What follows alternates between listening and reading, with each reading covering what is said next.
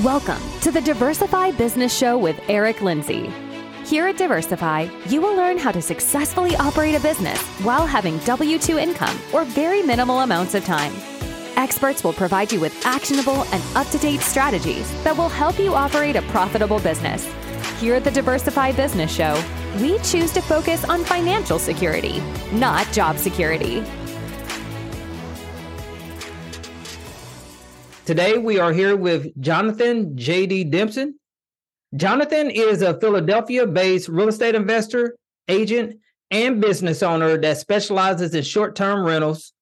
This 28-year-old millionaire reached financial freedom before age 30 by building a portfolio of over 70 short-term rental units. Without further ado, welcome to the show, Jonathan. Thank you so much. It's a pleasure to be on Moonlight and dive into a little more detail on some real estate. Well, we're definitely looking forward to hearing more about short-term rentals and also more about you as well. So with that being said, could you share just a little bit more about yourself and also how you got started in real estate? Yeah, absolutely. So I've always been into real estate from a young age. I actually collected Monopoly boards as a hobby. I got one every Christmas and ended up with around 40 of them before I stopped collecting.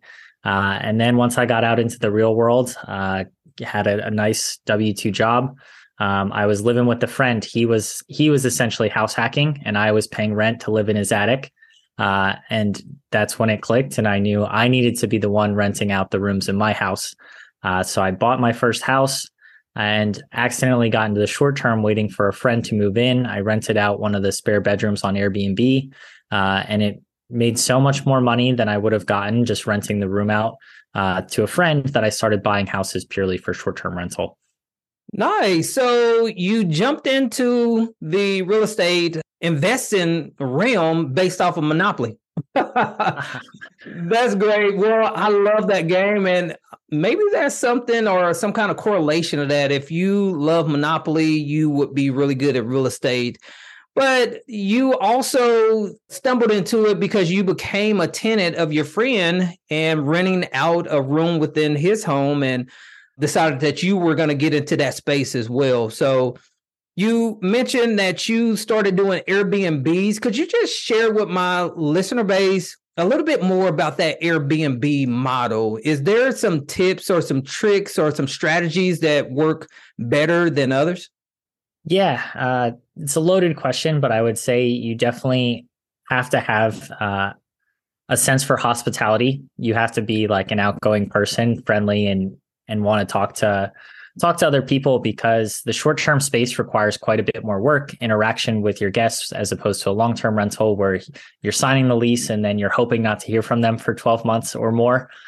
Short-term rentals are the opposite. You want to be as friendly as possible and interactive so that people are willing to leave you a good review. And then from there, the reviews are what really drive your revenue. You don't have to have the best or nicest place, even though in today's market, it's getting a little more saturated and you definitely want to find something that's a bit of a better offering. But I would say more important than like luxury and fancy is something unique. And it all goes back to being a good host.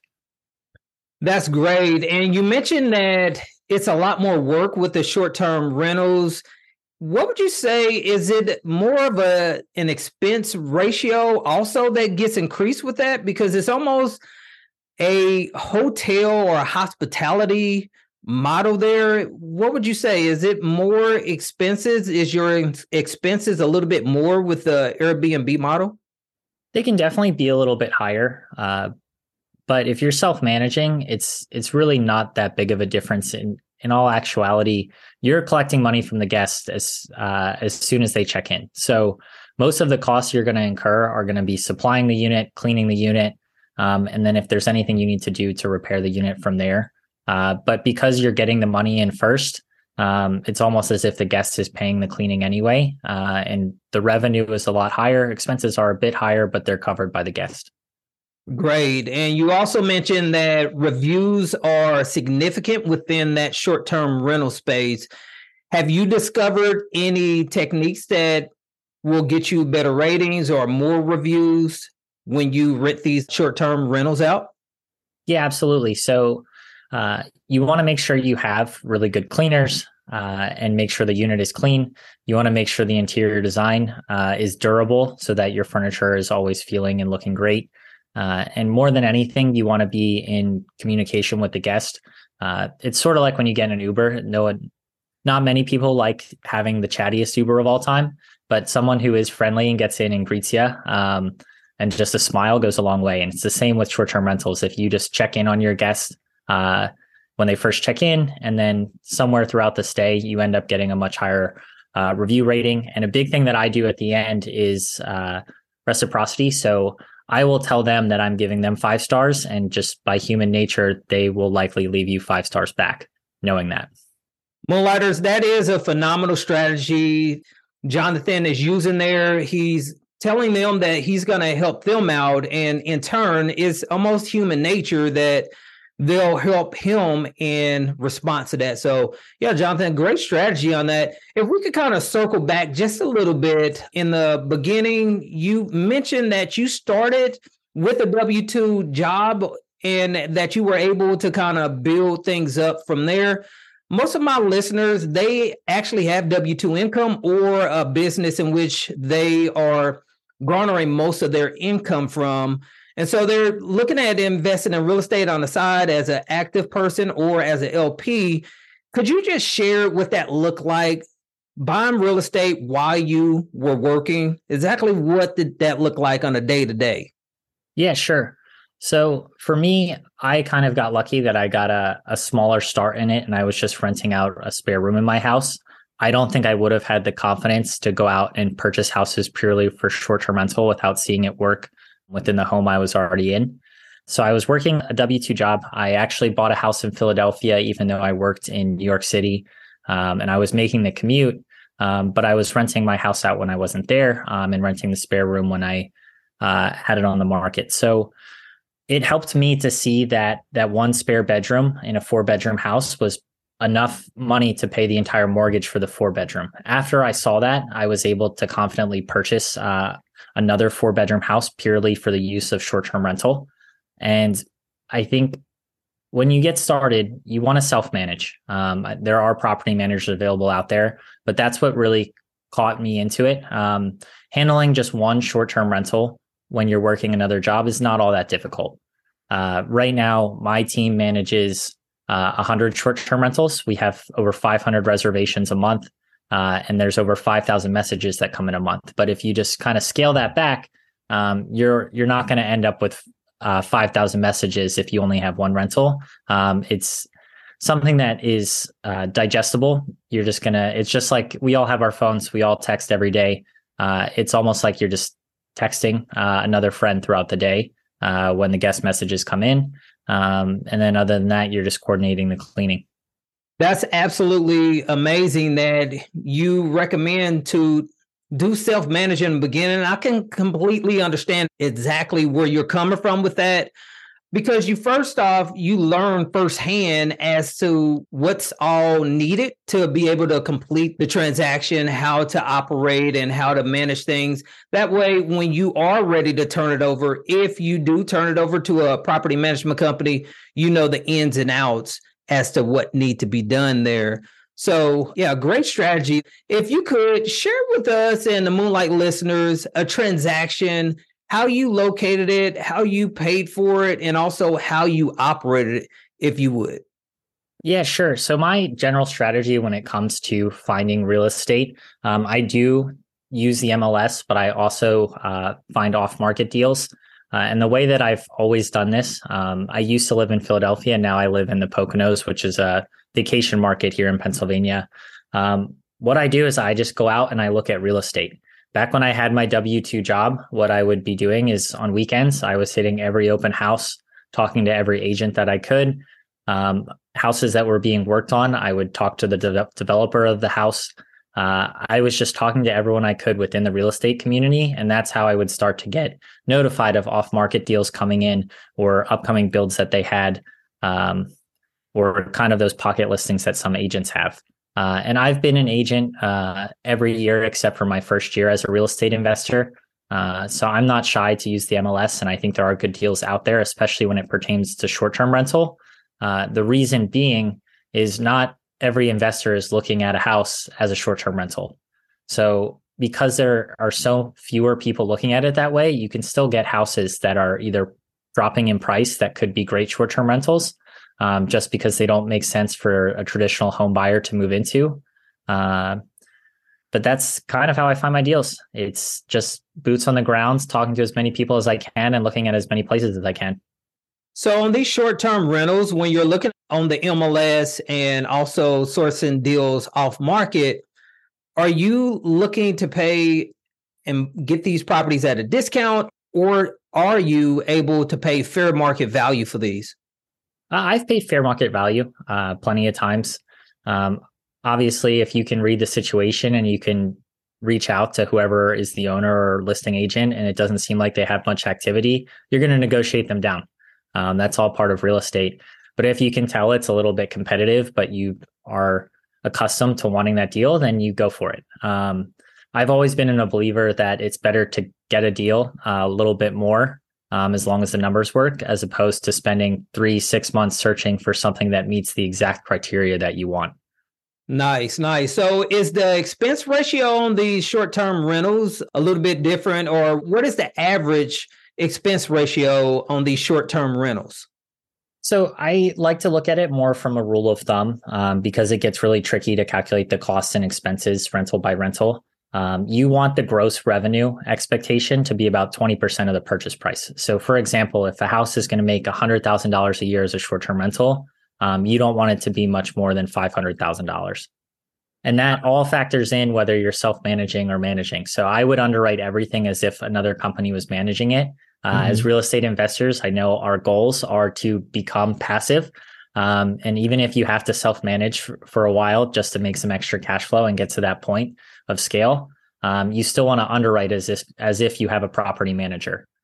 Okay, great. Yeah, that's great advice. You always want to go in just thinking about the end game, thinking about someone else managing, because after a while, you will accrue quite a few properties if you stay after it long enough and stay active. And so you definitely want to always be prepared for having property management in place there. So what is your strategy? Are you going to hold these properties for a lifetime? Do you have a 3 to 5 exit plan, or what is the end game for your exit strategy?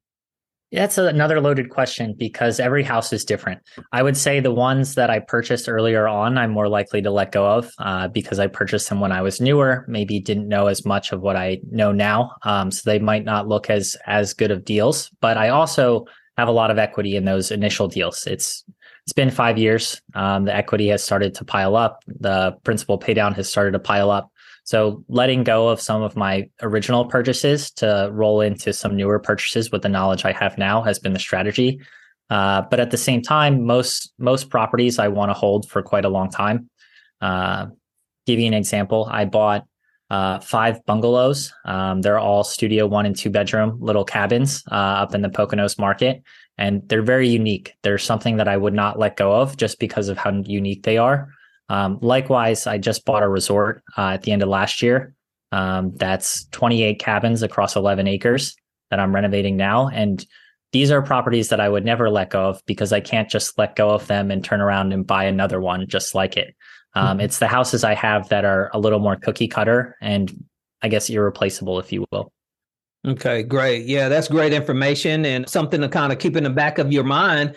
If you are going to get into that short-term rental space, just think about your exit strategy. What are you going to do in the long haul, and maybe considering selling off some of the initial properties when you didn't have such a great knowledge base as you do in the end there. Just curious, how do you go about funding these properties? And once you do fund the properties and purchase them, do you operate and implement the BRRRR strategy, fix them up and then rent them out and then refinance? That's a great question. So the first BRRRR I've ever done is actually the resort. I bought it for $4.3 million, putting about $400,000 into it and hoping to refinance it around $6 million. That's my first one. Nice. I had not really done it before. Everything else has been either new construction or already remodeled. before I got it. And it was more about the interior design and placing it on the short-term market. Nice. Okay. And so you would just use the funds from the short-term rental to be able to pay off the mortgage monthly. So you wasn't doing any kind of refinancing on the properties. Is that correct? Yeah, exactly. So the way that I was able to scale pretty quickly is I was house hacking. So I would just purchase a house, live in it for a year. I had roommates, so I was never paying rent, able to save a lot more. A year later, I would move to a new house, short-term rental, the old house that I had already furnished, and do it again. I was buying houses in Philadelphia in the 400,000 range. That would bring in about $60,000 net. So I was pocketing $20,000-$30,000 in cash flow a month, self-managed, which at that rate, 20 to 30,000 was a really good dent in putting down another down payment on the next house. Wow, nice. That's pretty unique strategy you got there. Yeah, congrats on that, and congrats on making those short-term rentals work. I've heard quite a bit about the niche there, but just haven't looked into it. But it sounds like you're doing great at it, and you also have other businesses that you're operating at the same time. Could you speak towards that as well? Yeah, absolutely. So I got into real estate because I wanted to be an investor, be passive. I ended up getting my real estate license just so I could look at houses outside of the open house window or having to coordinate with an agent. And I knew I was going to be continuing to purchase houses. So I figured, why not have my license and kind of get a rebate every time I purchase? Not that you need a license to be a real estate investor, but at this point, I have a team of real estate agents. So I work as a short-term rental agent up here in the Poconos market and still in Philly. And I have a team of agents who help me out with that. And then the other business I have is a short-term rental management company, which happened more or less by accident. I had 10 short-term rentals. I realized it became not so much a passive investment and more of a second full-time job to what I was already doing. And at that point, I decided to bring on help. And as I kept scaling, I kept building out a team to help me handle the rentals. And once I had all of that set up for my own rentals, I realized I could very easily just help other people out and manage their units with the same systems I had. That's great that you were able to scale that, and you started with self-managing and then was able to branch out and help others along the way. Hey, if we could, Jonathan, let's kind of turn the page a little bit. There's a component to this podcast that we like to call our Moonlight Coaching portion of the show. We're going to ask you maybe 6 to 8 questions. If you could hold your response to between 1 to 2 minutes per question, that'd be excellent.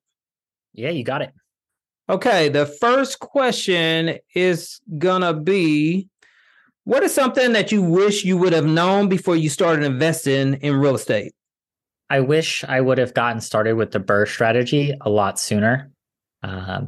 It seems to be the fastest way to recycle your money and is a really good strategy to get started. At the same time, it's very important to work with a mentor earlier on. Contacts are everything in this business. So if you can work with someone who's already doing it, you're much more likely to get good referrals for contractors and other things. So I'd say getting a mentor and going for the BRRRR strategy earlier on would have been 2 things I would have done. The BRRRR strategy is phenomenal. You're able to buy something, fix it up, rent it out, and then pull out your cash in a process so that you can go and do it time and time again. So it's definitely a great opportunity for real estate investors. The next question we have is, how long did it take you to close on your first real estate transaction? So I read Rich Dad, Poor Dad after I got the book for Christmas back in January 2017, and I had my house closed in April of 2018. So it was about a 4-month window from shopping to closing. And I would have closed sooner than that because I had another deal under contract. And during the final walkthrough, the roof had caved in the night before from a heavy rain. So I had to back out of that one, start searching again. So it only took me a month or 2 after I kind of got the bug. Yeah, good thing you had that inspection clause within that contract there. Yeah, absolutely. And the funny thing with that was I put the first house under contract when I think I had $3,000 to my name. So what I did leading up to closing is I was just driving Uber every weeknight and every hour of every weekend between the time I got it under contract and closing. So I would have the 5% down payment to close on the house. Now that is initiative and that's effort, and that's what it takes to get things done. And it's boded very well for you, especially with you being able to attain millionaire status at the age of 28. So hats off to you for that. Thank you. Next question is, how do you balance your personal life and business as of today to ensure that both receive their proper attention? I know you're super busy. You have a lot going on with business and things like that, but how do you balance personal life and business and make sure that both continue to thrive? That's a difficult question. At this stage of my life, I find business to be my personal life. And I don't mean like I'm working 16 hours a day and hating what I do. It's just that my personal life is going out with friends to look at houses or taking trips to vacation destinations. I've gone with my friends to Galveston, Texas. We've gone to Hawaii for a month at a time just to go look at property and hang out. It's treating real estate as both a way to get an excuse to travel, get an excuse to go look at things. It's like a guilty pleasure looking at houses. And I do it with people that I like. So for me, there's no work-life balance. It's more of work and life. I don't need an escape from work. I'm in the same position that you are. So we take trips around like property tours and things like that. So while we're touring a property in Florida or somewhere like that, we enjoy ourselves along the way. And so it's almost like no separation, but we enjoy it. So it's not a drop off or something where we feel like we need to separate something at some point. Absolutely. Okay, so if a person had a very limited amount of time and money, what could they do to start a successful business like yours? Oof, if you're limited on both time and money, that's where it's going to get tough. I think at that point, it's really the knowledge that you need more than anything, because anything is possible if you approach it with the right strategy. So if you're limited on time and you're limited on money, you're just going to have to make sure you're going down the right path to get there. If you have a little more time, I think that allows you to kind of take the necessary steps to get started. Like I'll give you an example. When I first started, like I said, I put a house under contract when I didn't have the money to close on it. And then I worked a labor job to come up with the money for closing. Now, if I'm putting, for example, a $4 million deal under contract without the money, which I did for the resort project, I'm not just going to be able to go drive Uber to fix it and come up with the money for closing. So that took a different approach. I had to raise money for that one. I raised $1.5 million for the purchase, and that just took a different strategy. Yeah, that's amazing. That's just being resourceful and looking at your options. That's something that you're going to have to do in all segments of life, but in particular, real estate, you need to see what you have available and capitalize on where you are at that point within the process. So last question is, if you were down to your last $100, had no experience and very limited amounts of time, what would you do to build a business like yours as of today? Limited time. So with $100, I would buy 5 books recommended by people that I meet at a local real estate meetup that are running the business that I would want to run.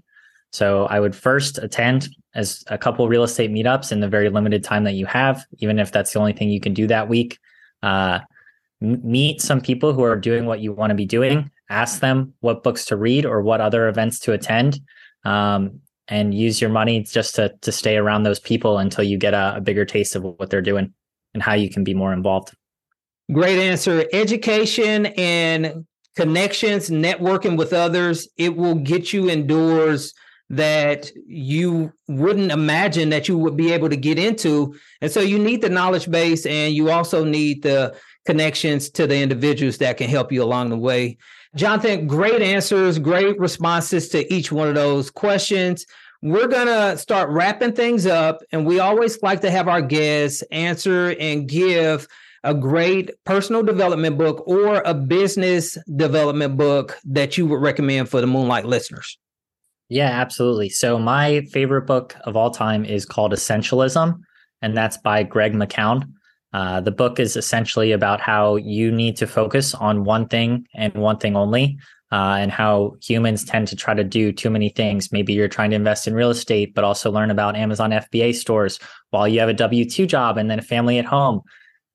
You need to try to make sure you're focused in one direction and going all out in that one direction if you really want to see the progress and the process continue.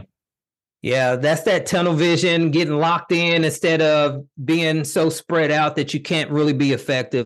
Yeah, great recommendation. I'll have to look into that. I haven't checked that one out myself. Jonathan, thanks for coming on to the show. We appreciate you dropping in with us today, and we would love to have you back anytime. Is there any way for our Moonlight listeners to reach out to you if someone wanted to connect, maybe work with you or just learn from you? Do you have a preferred method? Yeah, so there's two ways you can get in touch with me. The first one would be on Instagram at livefreewithjd. And then our website for all of our short-term rentals and everything, me, and a good way to get in touch is livefreehospitality.com. Okay, Moonlighters, definitely reach out to Jonathan. He's doing great things in the short-term rental space, and he's going to continue to ascend. So definitely reach out to him and connect. Jonathan, once again, thanks for coming up to the show. We'd love to have you back anytime. Yeah, definitely appreciate it. Thank you so much. Thanks for tuning in to the Diversify Business Show with Eric Lindsay. Please make sure to give us a 5-star review, subscribe to this channel, and share this podcast with someone that is destined for business success. And until next time, let's keep pursuing financial security, not job security.